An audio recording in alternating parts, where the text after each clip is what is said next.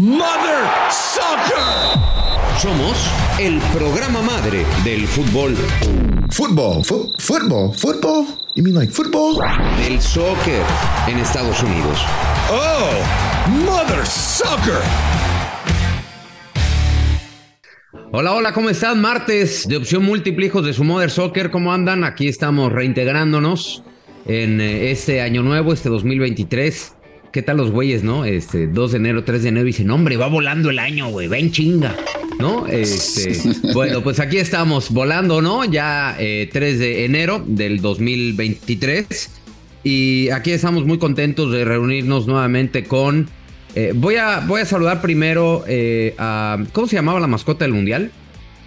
¿Cómo se llamaba? Ya ni me acuerdo, güey.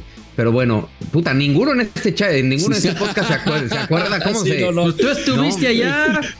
Sí, güey, no, es que ustedes no lo ven, pero si podemos capturar una imagen, apareció Juanjo Buscalia como campeón del mundo, con un turbante que más bien se parece a la mascota del Mundial, y un atuendo, ¿no? Una túnica que más bien parece camillero. Pero ¿cómo está don Juan José Buscalia? ¿Cómo le va? Embriagado de tanta gloria, que me acordé mucho del pollo, cuánto frío hace acá arriba, ¿no? Porque no es la cima de México, no es la cima de América que después nunca... No. Es la cima del mundo, señores. ¿Cómo les va? Por favor, a ver, asómense que los quiero encontrar. A ver, miro para allá abajo, a ver... Miguel, a ver, levanta la mano, Miguel. Por favor, levanta la mano. Estoy 10 metros arriba de Gerardo Martino. Yo acá la levanto, mirá, acá levanto la mano. Qué grosero, miren, ustedes no lo ven, pero Juan José Buscalia está tomando sus partes. Es que por favor, estoy agarrando la copa. No, estoy agarrando sus partes. Todo es culpa del Dibu, está ocupando 2 dedos, nada más, es lo que me llama la atención. El mal ejemplo del Dibu Martínez, caramba. Sí, haciéndole al Dibu. ¿Cómo andas, Fer? La EP se llamaba. ¿Cómo está, mi querido Juan José La EP Buscalia? Muy bien, la EM se llamaba, muy bien, con un calor porque estamos en verano en Buenos Aires.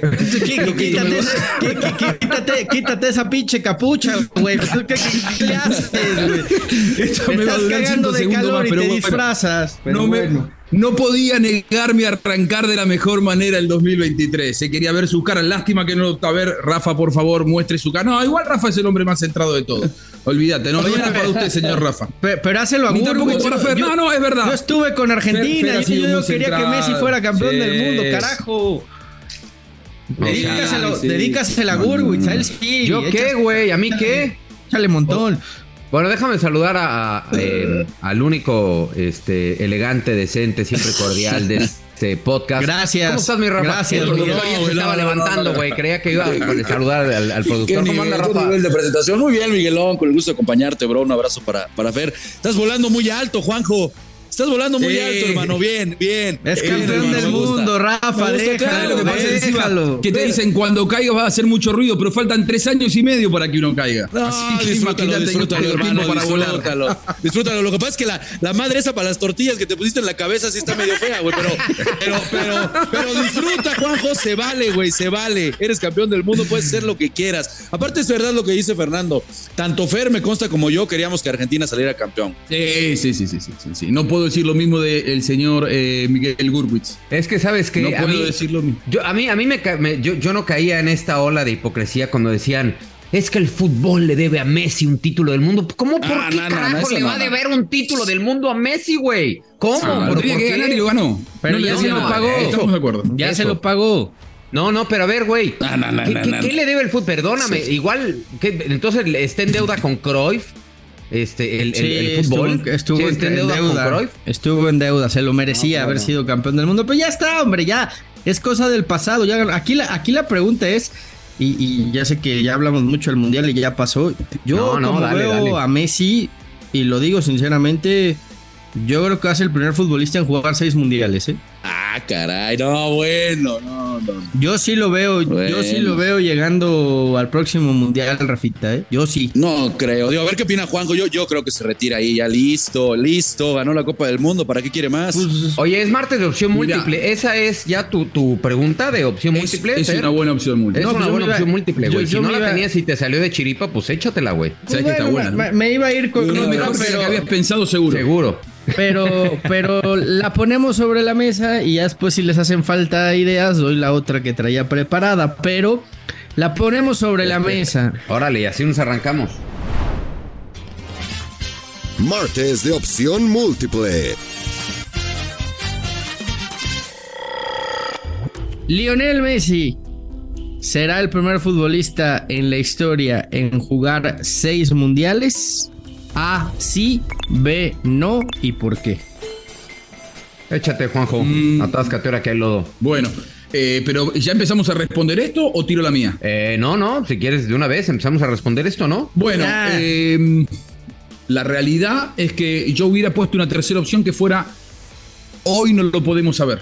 Porque si vos me preguntás si va a llegar al 2024 a la Copa América, yo te diría que sí, con bastante certeza. ¿Por qué? Porque falta 1 año y medio y porque él ya declaró, después de la Copa América, que quiere jugar como campeón del mundo. Es decir, con ese parche en el pecho, que te infla el pecho y que lógicamente él quiere vivir esa sensación.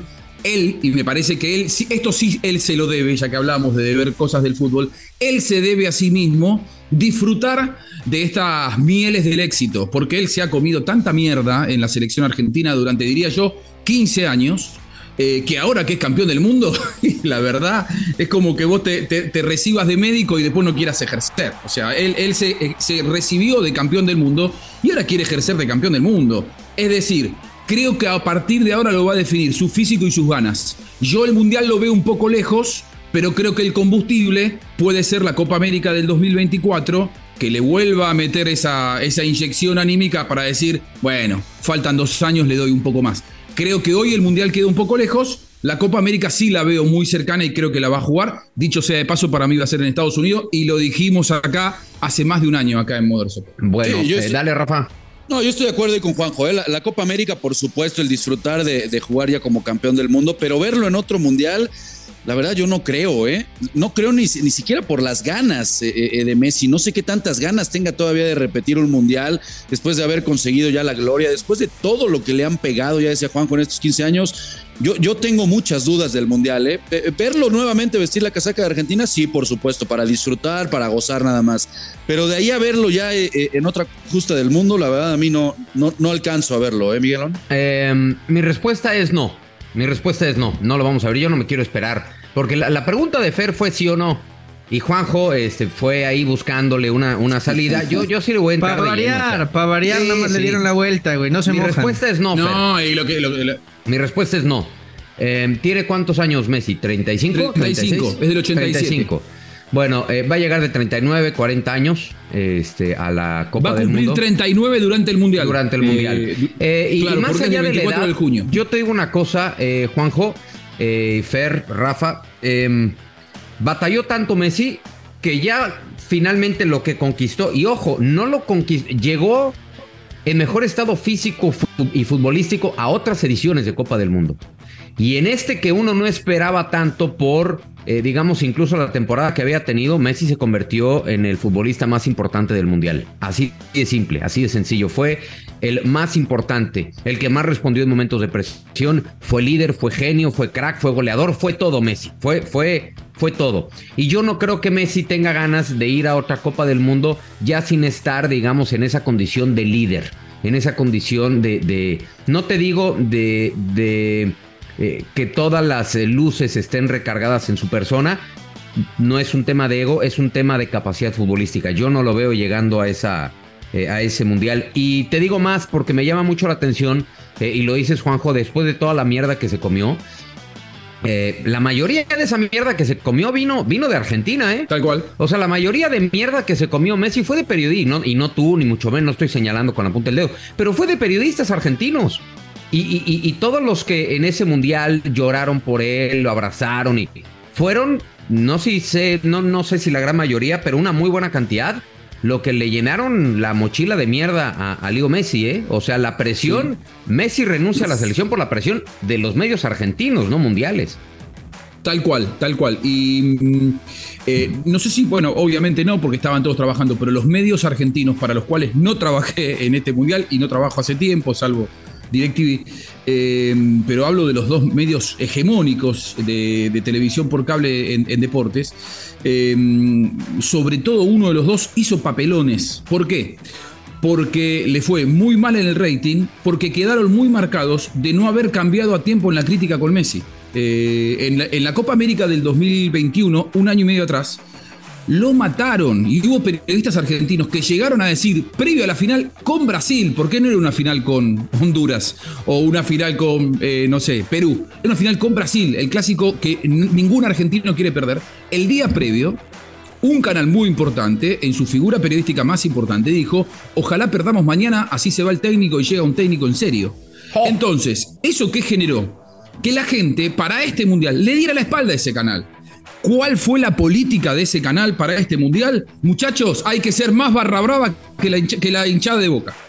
Hay que ser fundamentalista de la selección porque es la manera de sacarnos de aquello. La realidad es que el rating le dio la espalda, la gente no se olvidó de aquello y los periodistas argentinos, así como hace un año eran una tribuna criticando, hoy fueron una tribuna apoyando de manera, te diría hasta excesiva, en donde ni siquiera había lugar para el análisis. Hemos criticado mucho en la Argentina lo que hicieron los españoles, con mucha envidia de los jugadores argentinos. La verdad, lo de la prensa argentina, sobre todo de un canal, fue muy pobre en este mundial. Yo voy a decir por qué sí, porque todos dijeron que no. Entonces yo fui el único que lo puse sobre la mesa y dije...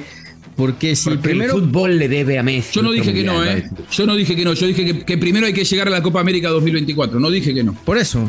Es que la Copa América va a llegar. Porque es el próximo torneo que tiene Argentina. Y ya dijo Messi que no se retira. Que quiere jugar y México también lo tiene. Como campeón del mundo. Entonces a la Copa América va a llegar. Y de ahí al Mundial son 2 años. A ver.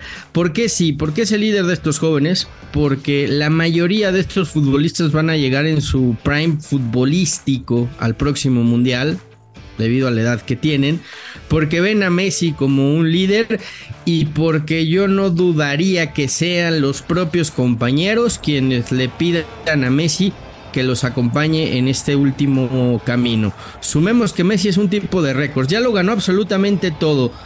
Yo creo que sí le pica el ego de decir, miren, además de todo voy a ser el primer futbolista en la historia en jugar 6 mundiales, ¿por qué no?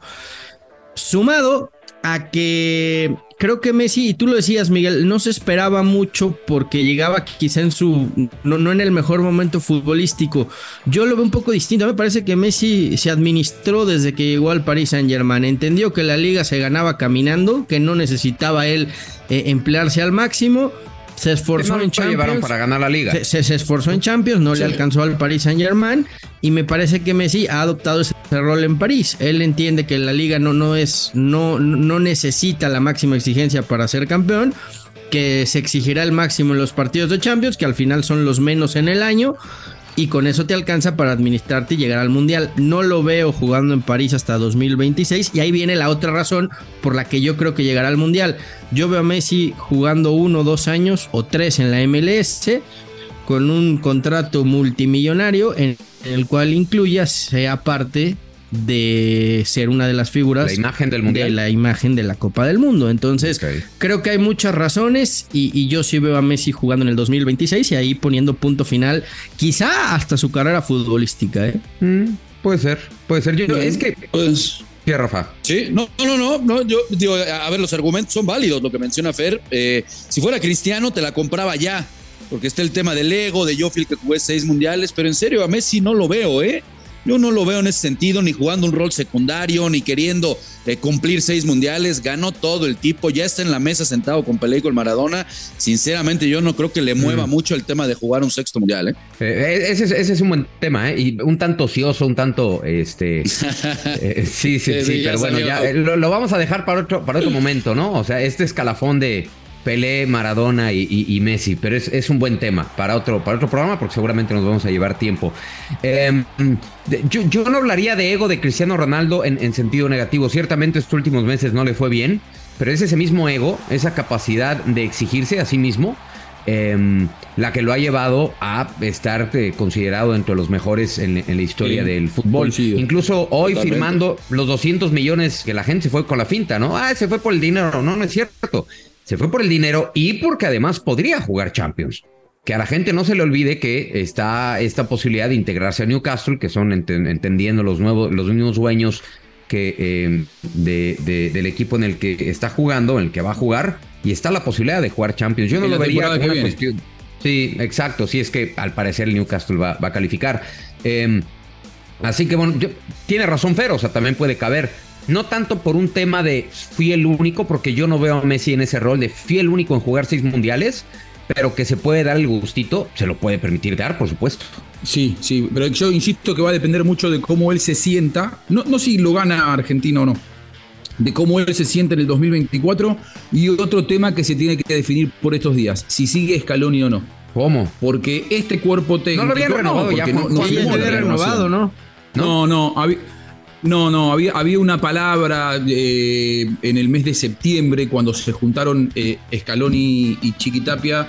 ¿Se acuerdan cuando Argentina jugó en New Jersey y en Miami contra Honduras y contra Jamaica? Honduras. Ahí charlaron y el Tata se quedó a comer palomitas en el sofá. Efectivamente, que se quedó comiendo palomitas y no fue al entrenamiento de México. Pero bueno, estaba planificando el mundial que iba a hacer. Pero bueno, estaba planificando cómo echar la mano en ese momento la charla entre ellos fue: vamos a continuar, no esperemos al mundial, yo te quiero, tú me quieres, sigamos juntos. Ahora, en este momento están hablando ya del contrato, porque lógicamente Scaloni no es el mismo de 4 meses atrás. Claro. La billetera de Argentina ni la chequera no es la misma de 4 meses atrás, la circunstancia no es la misma, seguramente Scaloni tendrá otro panorama, otras ofertas. Él quiere quedarse, más allá de que en Europa le han ofrecido contratos que superan lo que puede pagar Argentina, él quiere quedar, pero lógicamente él lo que quiere es un gesto por parte de la AFA de decir, bueno, te voy a mejorar sustancialmente el contrato.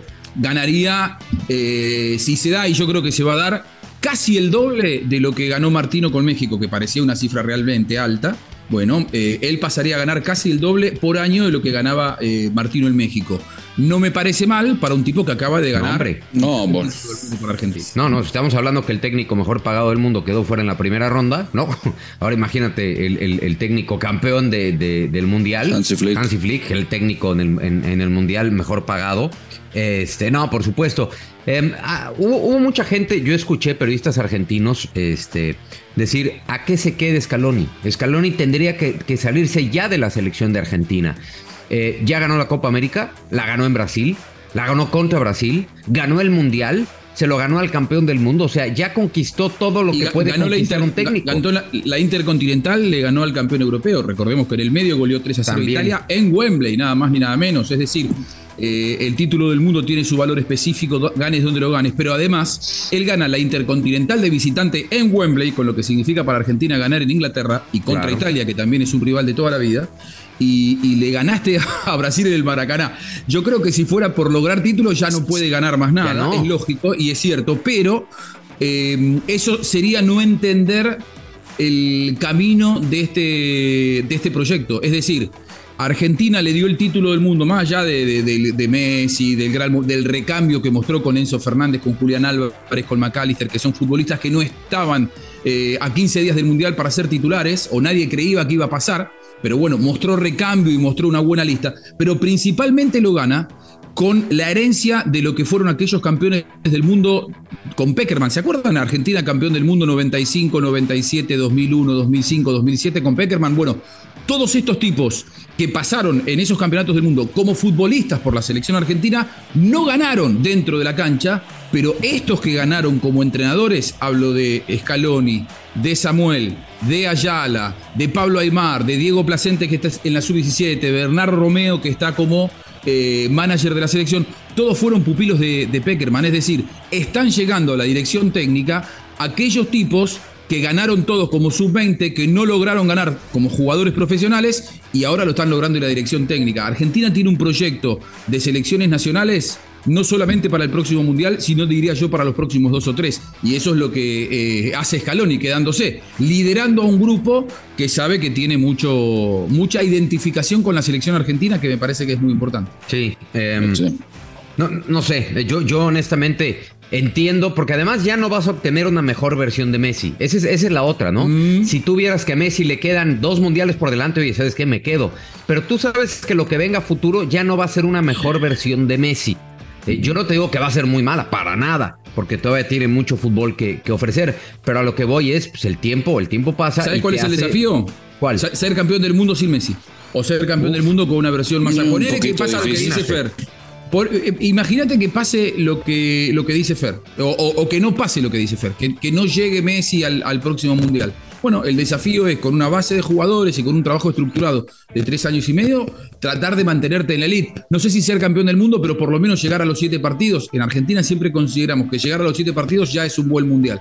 Llegar a los 7 partidos, perder en la semifinal, perder la final, pero mantenerte competitivo sin Messi puede ser un gran desafío también para Scaloni. Bueno, y tiene equipo, de acuerdo. porque hay muchos jóvenes en esta selección, pero bueno, en fin, ahí está aclarada. ¿Quién va con la opción múltiple? Entonces quedamos, el único que dijo que sí, Cincho, fue Fer Ceballos. Oye, no le dimos el teléfono a los hijos de su Mother Soccer. ¿No tenemos mensajes? ¿Se les acabó el crédito, productor? ¿O se te pasaron, güey? Di la verdad, se te pasaron, güey. Se te pasaron. Pues es que sigue de fiesta, güey. Sigue de fiesta. Sigue crudo el productor. No he entendido que ya hay que chingarle otra vez. Él sigue pensando que están de vacaciones todavía. Los mensajes de... Sí, déjalo, por favor. Vele la carita, está desvelado. Se ve dañado, ¿eh? Para que nos manden sus mensajes. 777-1919-591, va de nuez, 777-1919-591. Ahí pueden mandarnos sus mensajes de voz. ¿Qué dice el productor? Llegué a México a la 1 de la mañana. ¿Por qué, chiquitín? Ay, pobrecito. Ay, ternurita. ¿De dónde venían? ¿De dónde venías? De Querétaro. Estaba en Querétaro. Estaba en Querétaro. ¿Y qué, güey? ¿Y estás afónico? ¿Qué? ¿No nos quieres dirigir la palabra? Hola. Contéstanos, productor, ¿qué pedo? ¿Estás bien? Bueno, si no hay mensaje del público, que el productor dé un mensaje, güey, ¿no? Por lo menos. ¿Cómo están? Aquí estamos. ¿Cómo están? Aquí estamos. No, hombre, a veces soy una cosa, pero bárbara. Noches alegres, mañanas productor. ¿Cómo están? Aquí estamos. Ayer estaba en la carretera bien pesada, hice 7 horas manejando. 7 horas, al final, güey. Y al final va a decir, eso es todo, amigos. Sí. Oye, 7 horas de Querétaro, más o menos, digo, es una distancia en la que normalmente quedas 2 horas, ¿no? 3 horas. 2 de carretera, 2 horas. Ya vas muy lento, Agus, vas muy tranquilo. Bueno, pero de casa a casa. ¿Por qué 7 horas, Agus? Porque había unas manifestaciones en la carretera y luego, pues obviamente, para poder cruzar la ciudad, para poder entrar a México fue 1:30 en la caseta de Tepozotlán. 7 horas, güey. Hice 7 horas. Con razón, güey. Con razón no estás desperdiciando la cara, porque sí te ves bien madreado. Bueno, productor, te da justificación la cara. Normal. Bueno, doctor Buscalia, por favor. Bueno, ya le voy a decir. Vamos a pausa. Bueno, vamos a pausa. ¿Cómo quiere que le hable de usted? ¿Quiere que le diga campeón del mundo? ¿Cómo quiere que le diga? No, podés tutearme sin ningún problema. Lo único que te voy a pedir es que para la próxima convocatoria a Mother Soccer hablen con mi secretaria. Ok. ¿Quién es su secretaria? Después del teléfono. Directamente, no me escriban a mí al WhatsApp. Consigan el número, por favor. No me molestéis más porque estoy en otro tipo de planes. Es de campeón a campeón. No le digas así al Pollo Ortiz, hombre. Bueno, le vamos a hablar a tu secretaria con mucho respeto. Bueno, vamos a pausa. Nos dice su secretaria que está disponible para el martes de opción múltiple, licenciado Buscalia. Muy bien. Muchas gracias. La pregunta mía va a ser una vuelta de tuerca de lo que hace un rato surgió como tema. Antes decían el mejor de la historia. A mí no me gusta hablar del mejor de la historia porque yo sinceramente y con mucho respeto lo digo, no lo vi a Pelé. Entonces, no digo que no sea o no esté seguramente está en la consideración y fue el mejor de su época, pero a mí me gusta hablar el mejor de los que yo vi. Y todos somos más o menos de la misma generación. ¿Somos tan viejos? Sí. Por lo tanto, les voy a preguntar. Buena. ¿Quién está ahí? ¿Qué hace? El señor Ceballos. Ceballos, no le quiero decir que me queda usted muy abajo por el tema del campeonato del mundo. No. Por favor, no. Que me huele hueles a gasolina. No, por favor, yo soy del 72. Les quiero decir una cosa, no es para que se pongan celosos. Lo vi 3 veces campeón del mundo Argentina, muchachos. No sé si hay muchas personas en el mundo que puedan superar esa marca. Algún alemán que haya vivido el primer mundial de Alemania, que creo que fue en el 54 o algo por el estilo. Sí. 54. En el 54, algún italiano que haya visto los 4 campeonatos del 34 o el 38, no creo. O algún, puede ser ahí sí, algún brasileño que haya visto el campeonato del 62, del 70, del 90. Ahí puede haber algún brasileño. Ahora, el resto, ninguno puede decir que vio más campeonatos del mundo que yo. Así que a su selección. Nada, yo qué sé, ¿qué le voy a decir? Le voy a preguntar, Messi, ¿es el mejor de los que ustedes vieron en su vida? Dentro de una cancha, la opción A, obvio.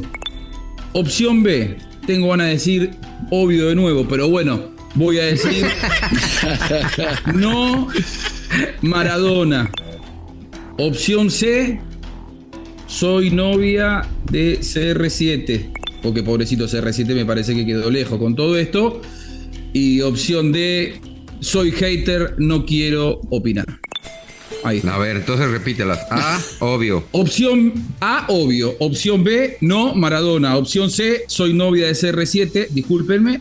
Y opción D, soy hater, no opino. Ok. ¿Quién quiere empezar? Ahí está.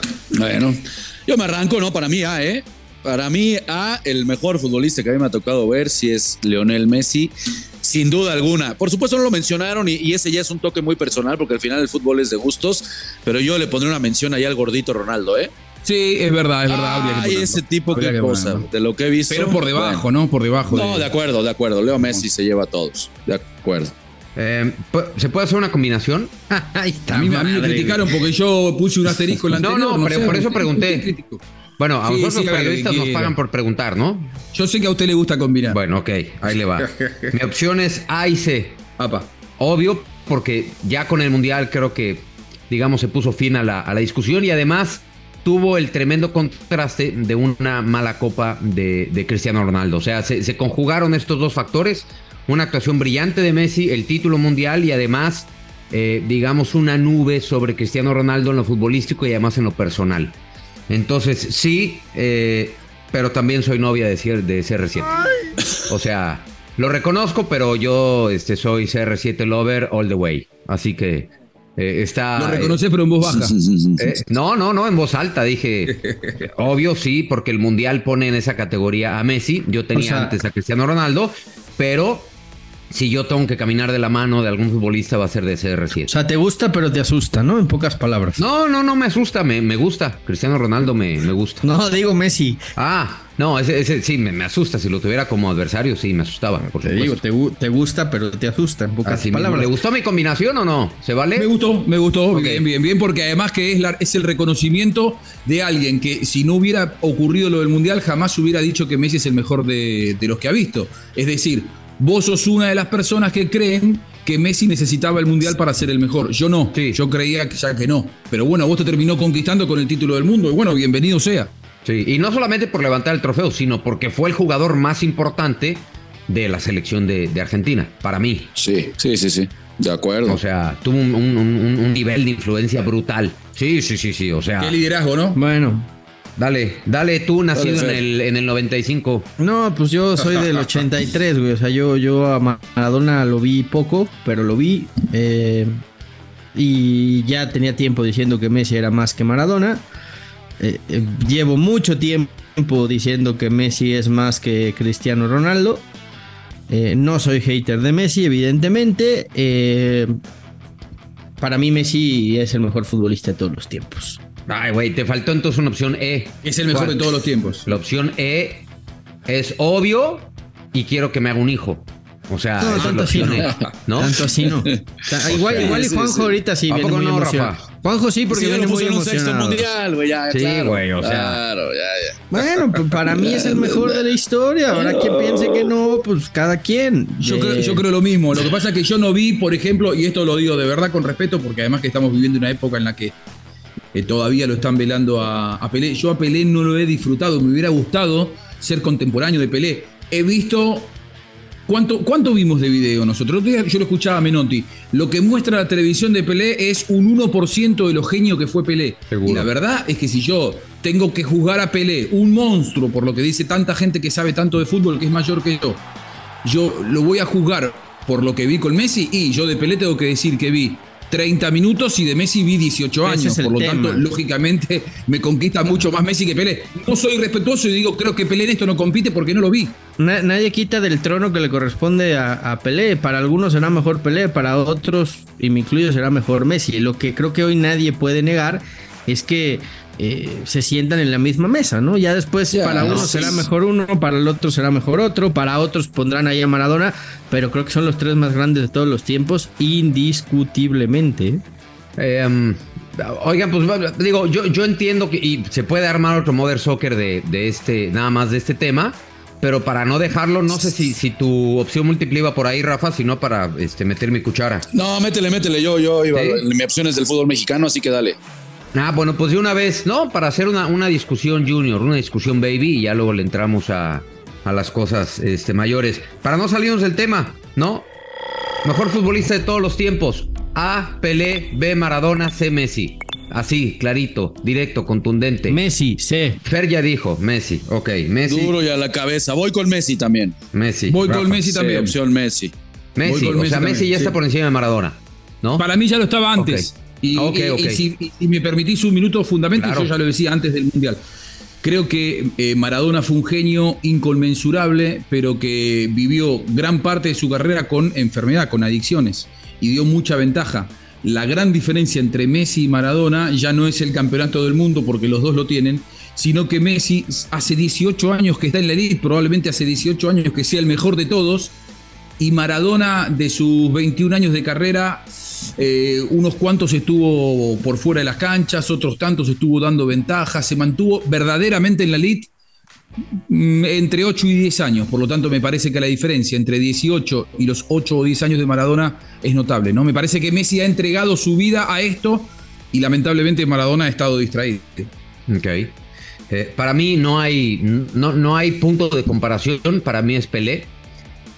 Por la cantidad de mundiales que ganó, estamos metiendo en el cálculo, y obviamente, claro, lo que hicieron a nivel de clubes. Lo de Pelé fue diferente porque además era una época completamente distinta a la que vivió Maradona, y mucho más en la globalización en la que vivimos en estos tiempos. Pero no solamente ganar 3 mundiales, sino ser el eje conductor de 3 mundiales. ¿El del 62 lo contamos también? ¿El del 62 lo contamos? ¿A quién? ¿A Pelé? Pues, ¿se lo contamos ese mundial? Pues, ¿y no se lo vamos a contar? No, sí, no, porque no. Jugó un ratito nada más, pero no, está bien. No, por eso. No, digo, porque igual, entonces le vamos a quitar el título mundial un montón, ¿no? No, pero con muy baja incidencia, casi nula, dirías. Sí, pero a lo que voy es como si le diéramos, digamos, un título mundial a un suplente, ¿no? Que no jugó un solo minuto en Copa del Mundo y terminó como campeón. Estamos hablando del mejor de todos los tiempos. Por eso, para mí, bueno, si le quitas uno, y te lo concedo, fueron 2. Y la mayor capacidad de Pelé fue... Entonces pongamos a Cafú. ¿Cómo? Ganó 2 también. Pongamos a Cafú en la consideración. Sí, pero a lo que voy es el nivel de influencia que tuvo Pelé sobre las selecciones brasileñas, sin tener esta exposición global, más allá de lo que hizo como figura, como marca, Pelé, en tiempos completamente diferentes a los que vivimos hoy. Lo que hizo Pelé como marca en el mundo no lo había conseguido absolutamente nadie. Ser figura entre las figuras, porque Pelé se rodeó de figuras. La luz de Pelé era tan grande, era tan brillante, que opacó a varios de sus compañeros, que eran cracks mundiales, o hubieran podido ser considerados, y no lo digo yo, me lo dice mucha gente que los vio jugar. Los opacó Pelé. Esto te habla de la enorme capacidad del jugador brasileño. Para mí, Pelé sigue comiendo en una mesa distinta. E insisto, es cuestión de gustos, es cuestión de tiempos, claro, de opiniones, y no vamos a minimizar a ninguno de los tres. Estaríamos chiflados, estaríamos locos. Pero para mí, Pelé sigue siendo el punto de referencia más grande a nivel mundial. También ¿Sabes lo que dijo el otro día Osvaldo Ardiles? Termino con esto. Osvaldo Ardiles, cuando falleció Pelé, para el que no la vio, Escape a la Victoria. Ardiles, campeón del mundo con la Argentina en el 78. El protagonista era Pelé, pero era actor de reparto, si se quiere, Ardiles con él. Era un equipo de grandes figuras del fútbol que intentaban escaparse a partir de un encuentro de fútbol. Bueno, él que los vio a los tres, él decía... él los llamaba a los tres Reyes Magos, ya que estamos en una época navideña. Dice, Messi se sentó en una mesa en la que no estaba por esto de los títulos, por esto de la genialidad, y sin dudas se integra a los otros dos. Me gustó la figura porque creo que cada uno en su época marcó una tendencia. Para mí, Pelé fue el gran revolucionario porque fue el primero que empezó a hablar del fútbol arte, el primero que honró la camiseta número 10. A partir de Pelé, un montón de jugadores quisieron usar la 10 porque antes la camiseta que todos querían ponerse era la 9, que era el que hacía los goles, y Pelé sin dudas que llegó para cambiar el fútbol. Sí, mira, y volvemos a lo mismo. O sea, cuando hacemos una lista de los mejores deportistas de todos los tiempos, dependiendo del año en el que naciste o en la década en que naciste, vas a establecer tu criterio. Pero para mí lo que hizo Pelé a nivel global, para mí lo que hizo Jordan a nivel global como marca, o sea, lograr penetrar mercados inimaginables en esos tiempos, te habla de la tremenda grandeza del jugador. Pero a lo que voy es, dichosos los que tuvimos la oportunidad de ver en su prime, y al mismo tiempo yo eso, porque la gente, habrá gente que vio a Pelé, habrá gente que vio a Maradona, y nosotros tuvimos el gran privilegio de ver, además, en su mejor momento, en la mejor liga, en su momento, compitiendo frente a frente y en su prime, a dos de los mejores futbolistas de la historia, que fue a Messi y a Cristiano Ronaldo. O sea, bueno, para mí esa época... Ahora, el asterisco que siempre le pondremos a Pelé, el asterisco que siempre le pondremos a Pelé, que no fue su culpa, pero pues es que nunca compitió en Europa, ¿no? Nunca pero lo vimos. En esos tiempos incluso. En esos tiempos, pero pues seguía mandando el fútbol europeo. O sea, en esos tiempos también era más... En esos tiempos era más el fútbol europeo que el fútbol. ¿Cómo por qué? Las intercontinentales las ganaba Sudamérica. Claro, no las ganaba Europa. Sí. Ve la cantidad de mundiales que se quedaron de este lado. O sea, digo, con Argentina y con Brasil, evidentemente. Ya, lo de Uruguay ya nos quedó muy lejos. Sí, pero estás hablando normalmente de 2 selecciones contra 6 u 8 muy poderosas en Europa. No, eran otros tiempos, eran otros tiempos, y para mí no le quita ninguna clase de mérito que Pelé no haya jugado en Europa. Porque además... Yo sí le pongo ese asterisco, el hecho de que no haya jugado en Europa, entendiendo que no fue culpa de él o no fue falta de capacidad, ¿no? Pero ¿tú crees que eso le quita mérito a la trayectoria de Pelé, Fer? ¿Es en serio? No. ¿Sí? ¿Es en serio? Porque entonces ahí sí ya está revelando... Está saliendo a relucir tu acta de nacimiento, güey. No. Entiéndeme lo que te estoy diciendo. No lo culpo porque no jugó allá. Pero sí creo que el hecho de no haber estado en la élite del fútbol... pues es algo que nos quedó pendiente. O sea, a mí me hubiera gustado... La élite del fútbol era él, güey. La élite, no. La élite del fútbol era Pelé, güey. Pero lo llevaban a jugar. A ver, es que también partamos de un punto. Los 1000 goles de Pelé. Los 1000 goles del Pelé se ha acabado con el mito, porque más de 300 o 400 goles fueron en partidos amistosos. O sea, pongámoslo también en una balanza, ¿no? Yo insisto, a mí me hubiera gustado ver a Pelé en Europa. Si Messi no necesitaba ganar la Copa del Mundo para ya ponerlo en este nivel, con todo respeto, no podemos decir que entonces Pelé, por no haber jugado en esa época en Europa, no lo vamos a poner en donde es, ¿no? Escúchame, Rafa, yo no estoy diciendo que por eso Pelé no es de los mejores de la historia. Para mí los dos mejores de la historia son Messi y Pelé, en ese orden. O sea, eso no lo tengo discusión. Mi único punto es... me hubiera gustado haberlo visto competir en Europa, que hubiera tenido también ese extra. Pero ¿qué figura sudamericana? ¿Qué figura? Y es válida la pregunta del productor en el chat. ¿Qué figura sudamericana brillaba en Europa? Di Stéfano lo ganó todo con el Real Madrid. Pero perdón, Di Stéfano pasa ya.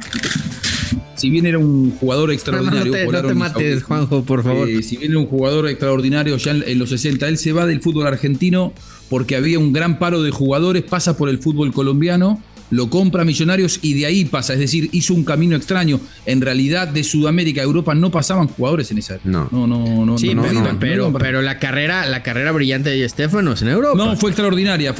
Y hubo algunos jugadores, pero no se iban los mejores para allá. El año 62 se iban dos. Acuérdate que en aquel tiempo eran 2 extranjeros por equipo nada más, y no había la Unión Europea. Entonces, si un francés jugaba en el Real Madrid, era extranjero, ¿no?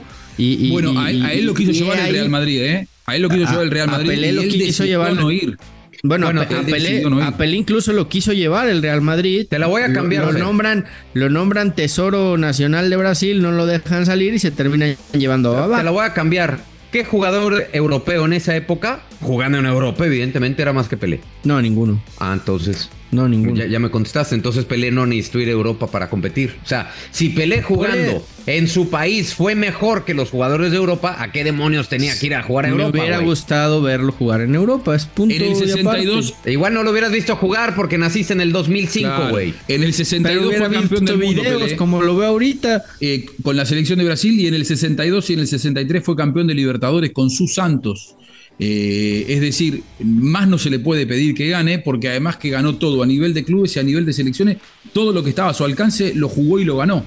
Bueno, Eusebio también fue un grandísimo futbolista en aquellos tiempos. Podemos hablar de Paco Gento, podemos hablar de muchos. No. Si estás hablando de buenos futbolistas, y vamos a encontrar varios. Pero ninguno del tamaño de Pelé. Bueno, ahora yo te la cambio. ¿Qué futbolista en Sudamérica estaba del tamaño de Pelé? No, es que no había en esa época. Es que tampoco no había un jugador como Pelé. Por eso te estoy diciendo. Así como no, según tú, yo creo que tenía más comparación. Tenía más competencia en Europa, jugando, por ejemplo, contra Beckenbauer, que lo que tenía en Sudamérica en aquel momento. Jugando en un fútbol según tú inferior, fue 3 veces campeón del mundo, imagínate. Igual yo te digo porque tú estás minimizando la capacidad colectiva de Brasil como liga. Parecería que en ese momento acá jugábamos al fútbol con arco y flecha y Pelé era el único que jugaba bien. Yo les recuerdo, y repasemos, Agustín, vos que tenés acceso ahí, los campeones intercontinentales de los 60, la mayoría fueron sudamericanos y no enfrentando equipos menores de Europa. ¿Y cuántas ganó Pelé? Habrá que ver en el 62 y en el 63. En toda su carrera. Jugó la intercontinental. Dos Libertadores. Racing le gana al Celtic de Glasgow, que era el mejor equipo de Europa. Estudiantes le gana al Manchester United en Old Trafford. Es decir, en los 60... los equipos campeones de Sudamérica iban a Europa y le ganaban a los campeones de Europa. Pero volvemos a lo mismo, ganó 2 Libertadores y 2 intercontinentales. Juanjo, en todo el tiempo que jugó en Sudamérica ganó solamente 2 veces la Copa Libertadores. ¿Sabes lo difícil que era para el Santo?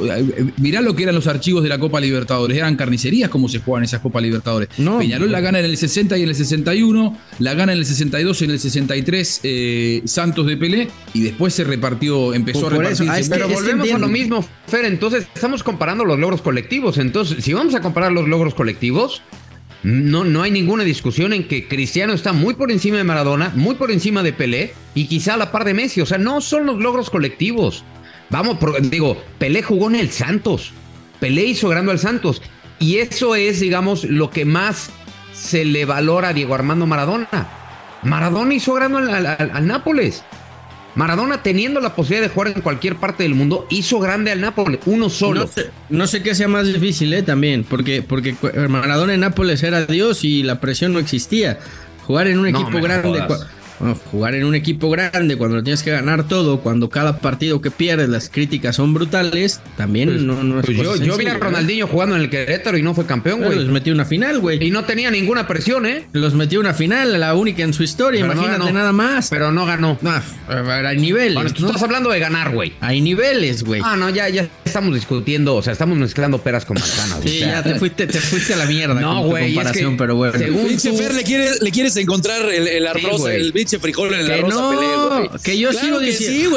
Sí, que la chingada. Que yo sigo diciendo que Pelé o sea, yo no le quito méritos a Pelé, es de los más grandes. Lo único que dije es, a mí me hubiera gustado que jugara en Europa. Ya después se dejaron ir como si fuera, no sé, no lo quiero decir. Fer, mirá este dato de Agustín, de nuestro productor. Del 60 al 70, 6 sudamericanos, 5 europeos ganaron la Intercontinental. Es decir, no necesitabas estar en Europa para estar en los mejores clubes del mundo. Eso es. Bueno, vamos con la opción múltiple de Rafa, porque ya llevamos 43 minutos y el productor ya nos empezó a poner carita. Viene de malas, viene sin dormir, viene de 7 horas atorado en el tráfico. No lo hagan enojar. Adelante, Rafa. No, pues es que Juanjo llegó con todo. Juanjo llegó volando muy alto, llegó con la madre esta de las tortillas en la cabeza y se hizo un cagadero. Pero bueno, bien, Juanjo.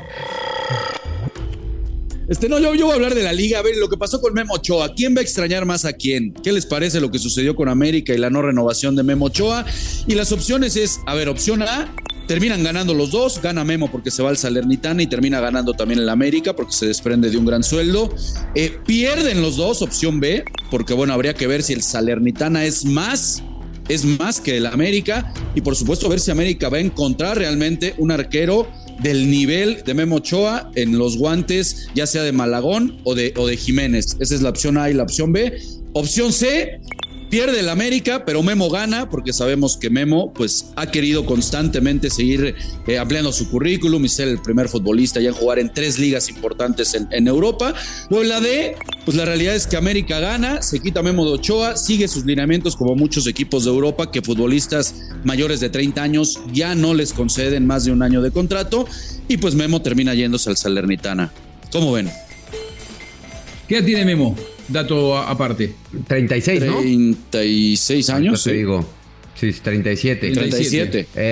Para mí... Yo voy. Échale. Opción C, pierde América y gana Memo. Pierde América porque Ochoa era el que siempre aparecía en los momentos jodidos, en los momentos difíciles, en los momentos de mayor presión, porque hoy no tiene un líder del tamaño de Memo Ochoa dentro de ese vestuario. Y porque fue o es el último gran ídolo americanista y creo que pesa cuando eres ídolo americanista. Pierde el América, gana Memo porque se convierte en el primer futbolista, el primer portero más bien mexicano en la historia que va a haber jugado en 3 de las mejores ligas del mundo, la española, la francesa y la italiana. Memo engrosa su carrera. El América pierde porque deja ir a un futbolista que fue determinante para el América en los últimos torneos. Ahora, ¿te parece, Fer, que es más, el Salernitana que América, Fer? Sería para Memo más importante jugar. No, yo entiendo a lo que te refieres, esa tercer liga en Europa, ¿no? Poderla presumir, o a lo mejor a tener otro título con América. Para mí, yo creo que engrosa su carrera, Rafa. Jugar en 3 de las mejores ligas del mundo. ¿Cuántos futbolistas? Déjate ya de porteros, güey. ¿Cuántos futbolistas mexicanos pueden presumir que han jugado en 3 de las mejores ligas del mundo, Yo también creo que es la C. Creo que pierde América y gana Memo. ¿Por qué gana Memo? Porque Memo está en el momento de hacer lo que quiera con su carrera. Lo que quiera. Para muchos no triunfó en Europa, para mí sí. Para mí es el mejor portero en la historia de la selección mexicana y para mí es uno de los mejores porteros que ha tenido el fútbol mexicano y el América. Gana Memo porque se da ese gusto de volver al fútbol europeo. Gana Memo porque sale de su zona de confort. Si hay algo de lo que se le critica al futbolista mexicano es no sale de su zona de confort, no se reta a sí mismo y creo que Memo se vuelve a retar ganando mucho menos dinero del que podía haber ganado en cualquier equipo del fútbol mexicano. Y América pierde porque 1, pierde un muy buen portero, 2, pierde un ícono del América, 3, pierde, al único producto, si es que se me permite llamarlo así, nacido en fuerzas básicas y hecho literalmente en América. Creo que América pierde al único representante real del americanismo que tenía en la nómina. Bueno, yo voy a romper con la tendencia y voy con la opción A. Creo que ganan los dos. Con mucho respeto, ¿cuándo volvió Memo a la América? ¿Hace 3 años fue? Hace 3 años, cuando se fue Marche, sí. ¿Fue protagonista de los últimos 2 grandes fracasos de la América o no? Que un equipo que pintaba para ganar todo y se quedó con las manos vacías. Él estuvo en el arco. El arco donde recibió esos 2 grandes bofetazos, las 2 grandes decepciones, ganando las aspiraciones de ser campeón y después quedándose con nada. Digo, muchachos, no es hoy un arquero de las características de Memo Ochoa no te hace ganar un campeonato, necesitas acompañarlo con otras cosas. Renovación es la palabra, renovación. Mientras vos mantengas a los tipos cerca de los 40 años y nunca le abras la puerta para que vayan haciendo experiencia los de atrás, en algún momento te tenés que renovar. Si Memo Ochoa el América no era candidato. Bueno, y tampoco ganó. y gana el América porque apuesta a la renovación, tiene que empezar a mostrar caras nuevas, y gana él porque se va a Europa, va a ganar en calidad de vida, va a estar más cerca del récord que quiere ostentar, seguramente sus hijos, su familia, va a vivir muy alegre allá en Italia. A los 37 años vivirá la experiencia de sentir esa adrenalina de conocer una liga nueva, de despertar otra vez el espíritu amateur. Creo que ganan los dos, sobre todo por esto que decía, América no es que ha venido ganando consecutivamente campeonatos desde que llegó el Memo, desde que llegó el Memo, todo lo contrario, no te garantiza títulos, que vengan caras nuevas. ¿Quién falta? ¿Falta tú, Rafa? Bueno, pues ahí está. Sí, no, yo me quedo con la opción C. Yo sí creo que América pierde un referente, pierde a su líder. Si bien es cierto lo que comenta Juanjo, porque no se nos puede olvidar lo que sucedió en la Bombonera y los errores de Memo, creo que también durante muchos torneos ha sido la pieza más importante y le ha dado muchos puntos al América. Yo sí creo que va a ser un hueco en el que, ya decía Fer, baja un escaloncito de candidato al América sin tener a Memo Ochoa. Difícilmente Jiménez o Malagón van a llenar ese hueco. Bueno, pues ahí está. Es un buen ejercicio. Yo felicito a Memo Ochoa, insisto, a su edad, retarse a sí mismo, volver a ir a una liga mucho más competitiva. Quizá no es un mejor equipo, pero es una liga mucho más competitiva, de mucho más exigencia. ¿De qué se ríe, señor Buscali? ¿Está riendo de nosotros o qué pedo? Estoy preparando el tomo. Yo tengo un toma lo tuyo. Habitualmente no me gusta hacerlo, pero hoy lo voy a hacer. Pues igual espérenme. Con todo respeto, ¿a dónde va este güey? Espérate, no, va a ser toma lo tuyo, pero en grande. Este güey sí llegó con la espada desenvainada. Otra vez. Ahora sí llegó la Eve. Bien. Este es otro. Este sí es la Eve. El otro es tortillas. Ahí está. Lo tengo acá con la Eve. Voy a dedicar el toma lo tuyo del día de hoy para un hombre que se ha dado un gran lujo en el Mundial, y es que Messi le dedique un gol en primera persona. Con esa carita de circunstancia, cara de zapatilla, diría yo, porque no podía poner más cara de culo. En el Lusaín, mi amigo Rodolfo Landero, vos que viste cómo Messi te dedicaba el gol en la cara. Y Enzo Fernández iba y te lo gritaba en la cara con esa carita que no sabía si enterrarte o desaparecer, salir eyectado hacia la luna. Toma lo tuyo, Rodolandero. Te va a quedar para toda la vida esa fotito. No me la voy a poner de protector de pantalla en el celular, Rodo, querido. Te quiero mucho. ¿Qué pasó? Tómala, papá. Tómala, papá. Qué ojete este güey. La misma cara de error la teníamos todos. Oye, güey, hubieras comprado la mascotita, pero la original esta la compraste en Suco aquí, ¿va? De las piratitas. No, esta la compré, mira, en el IBC. Lo que pasa es que vos no ibas al IBC porque vos eras de los adinerados que se quedaban allá en el Suco aquí. Nosotros que éramos obreros, trabajadores, íbamos todos los días así como obreritos caminando hasta el IBC, y a mucha honra. Fui una vez al IBC nada más. Puta madre, hice 25 minutos caminando para llegar a la oficina. Qué cosa, cabrón. Era muy lejos, se tardaba mucho. Sí. Bueno, doctor campeón del mundo, que le vaya muy bien. Ya luego nos dicen dónde está Gerardo Martino, ¿no? El Tata Martino debe estar en Rosario seguramente, contando billetes. Contando billetes, sí, seguro que sí. Bueno, llegó asqueroso este güey hoy a Modern Soccer, pero bien, doctor, tiene usted todas las respuestas en su lugar. Rafa, un abrazo. Abrazo fuerte para todos. Niño Ceballos. Buenas, nos vemos. Adiós, productor, que descanses. Esto fue Mother Soccer, el podcast madre del fútbol en los Estados Unidos y Latinoamérica, exclusivo de Footbox.